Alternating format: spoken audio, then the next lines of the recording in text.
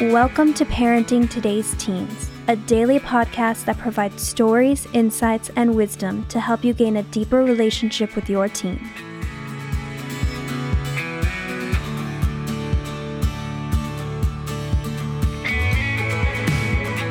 On today's episode, Mark Gregston answers some of your most pressing questions. Let's hear what he has to say. Somebody wrote and asked a question, and I love questions like this. It says, how do we as parents respond when our teens' questions about how they feel is always answered with, I don't know. It's very hard for my husband and I to get to the heart of our teen when she doesn't know how to express her feelings, or maybe she just doesn't do it with us. How do we get to the heart of what's really going on? You know, and I think what happens is we have a lot of conversations with our kids, and perhaps if we don't shift out of this lecture mode when they're 12 and 13, we continue to have lectures, and kids don't like lectures anymore. They don't engage that way.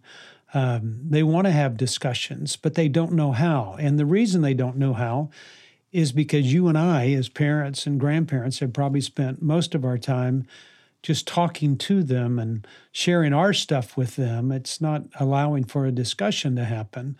But we're not asking things about their heart. We're really asking things because we want to know something about them. And when you look at most conversations that you have with people, it's really about me. It's what I want to know, how I want to engage, and how I want to have a relationship. And I want you to go deep so we can have a deeper relationship. Do you see how selfish it is? What's happening is I am using my child to get affirmed somewhere in my life. And when I know that I'm doing that, and I understand that that's how I've also been wired to have discussions, because it's about what I want to know, then I learn at that point that I need to start asking questions about what they are, who they are, why they think the way they do, and why they believe the way they do. And so when a child says, I don't know, what they're really saying is, I really don't think that my answer is going to make any difference. I really think that if I say something, you're just going to correct me. I fear that if you hear my words, that you're going to tell me how to do things better. I fear that you're going to tell me I'm wrong. I fear that you might make me feel stupid. And what I long for is someone to hear me and understand me and listen to my heart and not correct me every time my mouth is open. You know, there's something about listening that makes all the difference in the world. And what I've found is when a kid says, I don't know, it's really because they don't feel like their answers are going to be valued. And so what they say is, I don't know. But what they're really saying is, I haven't thought about it because it doesn't do any good to think about it. If I think about it and tell you, you'll tell me why I shouldn't be thinking that way. Now, I don't mean to get on to you. Please don't hear that. What I'm saying is when a child moves into their 12 and 13 years of age, they start to think about things that they've never been challenged with before, and I think they're somewhat confused. And if we carry on with the same style of listening, where we're correcting and telling them how to do things different and how to do it better, then what happens is they learn that they really don't need to know, so they don't care. So I always try to ask questions that are going to stimulate thought. And I'm not really looking for answers. What I'm doing is stimulating thought so they can think about it with the hopes that they'll come back and ask me questions about it. So when somebody says, I don't know, they've usually been trained that way. And I want to start asking different questions. And it's questions where there are no wrong answers. And I wrote a book a few years ago called Tough Guys and Drama Queens. And it's been a book that's been full of questions. And people have always said, where did you come up with all these questions? And I said, it's probably what I'd want to be asked when I was a kid. But I'm going to read some of these questions where you can get an idea. And it may be that you engage differently. Instead of asking, where were you last night? What are you doing? I mean, it's engaging in such a way that you're trying to get to their heart so you can have those discussions about their heart. I have a lot of discussions with kids, but very few of them are really ones that I really feel like I touch their heart. And I'm going to tell you a technique that I use here in just a minute. But here's some of the questions. Hey, what do you think it means to have a spirit of excellence in the way that you work? Are you more likely to talk on your phone or send text? What do you think the perfect woman would look like? And to your daughters, what do you think the perfect man would look like? The perfect husband, the perfect brother, the perfect father. What's the coolest looking mustache you've ever seen? Gee, I wonder why I would ask that. If you can spend 1 week on vacation at the place of your choice and you can take one person with you, where would it be and who would you take with you? When was the last time you laughed out loud? And what was it that made you laugh? When was the last time that you sat down and had a meal with somebody of importance that you felt like they listened to you? As a matter of fact, if you could sit down with one person and have a meal, what person would that be that you would choose, that you would like to share a meal with? Did you ever have a hard time taking what you know to be true into a world that you live in? Did you ever come across one of the weirdest people in the world? What do they act like? Is there anything about this person that is just like you? What would be the first thing you'd do if the sun didn't come up tomorrow? What do you think is the biggest controversy happening in the world today?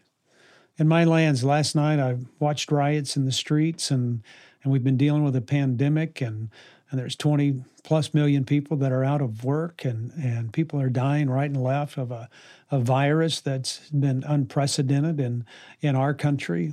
There's a lot of things to talk about. Do you think that you're too fat, too tall, too skinny, too short, or have the wrong color hair? Is there a disease you would never want to die from? If you were an animal, what kind of animal would you want to be and why? Who's the greatest sports hero of all time? And I went through and I just started asking questions, and the whole intent was engaging with kids so that I can get to their heart and talk about things that are a little bit deeper than we talked about last time. If you've listened to me on radio and or on YouTube and watched me with kids, I'll always ask a question.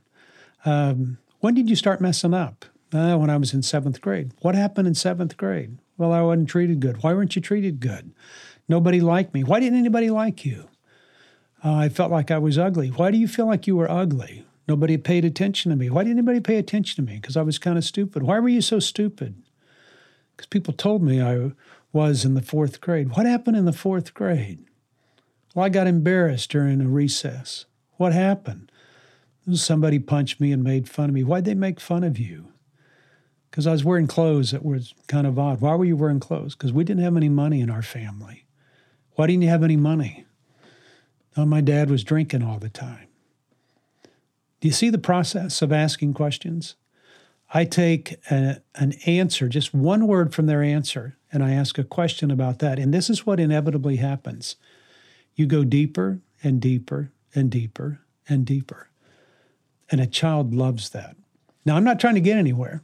I'm not trying to find out some special answer. I'm not trying to get them to quote scripture to me and to tell me what a great, dad or granddad I am. Or I'm not doing that. It's all ears on them. I am listening to them with the hopes of them going deeper so they can think about something deeper. And this is what I long for. And the next time we get together, I tell kids all the time, I don't want to hear anything that you've already told me, so let's not repeat it. Let's go someplace else. So I learn another facet of their life. Then I learn another facet, another facet. Now I'm getting to know them. And when I know them, they come to me and say, hey, Mark, can we ask you a question? Hey, if you could eat dinner with one person in the world, who would that be? Do you think you're too fat? You think your mustache is too gray? Think your nose is too big? Your ears getting big? You think your arms are too hairy? What did you wrestle with in high school? Hey, Mark, you ever smoke pot when you were in college? Mark, why did you pick Jan? I told somebody tonight while I was out playing cornhole with them out in the front field. We have this big field and all the kids were eating dinner and we were sitting around playing. And one of the girls came up and said, how long have you and Jan been together? And I said, it's crazy. We started dating in the 9th grade. We've been together 50 years. We've been married 45. And she said, how did you know? How did you know it was Jan? It's the question I've been waiting for from her for a long time. And I can tell you how we got there. By asking questions that were a little bit more in depth. Now she's coming to me asking for questions. because I haven't spent all my time correcting her, telling her where she's wrong or how to think. Now she's starting to think and wonder about other things. And when they start to do that, they want to search out wisdom. And so that's where I take the opportunity to go, come on, you can ask me anything you want, and I'll give you an answer. Now, most of the time I say, you know what? I don't know. I don't know. Somebody asked me today, do you think dogs go to heaven or hell? A girl asked me this. I said, why would you say that? She goes, because dogs have meant the world to me. And I said, I know exactly what you mean, sweetheart. I know exactly what you mean. She goes, well, what do you think? And I said, I don't know. I don't know. And I don't make up something. Hey, what do you think about this? I don't know. I don't know. So I don't give out a whole lot of answers, but I do ask a lot of questions. But I've got to make sure that the questions that I ask are about them, and it helps them go to a deep place where they can kind of bring up all those principles and values and think through kind of how they are supposed to transition into a world that's not very kind to them at times. So do this. Change some of your questions. Ask something deeper.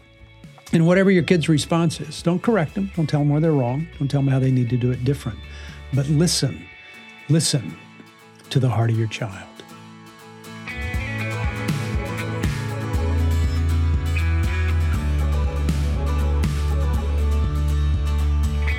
Thanks for listening to Parenting Today's Teens.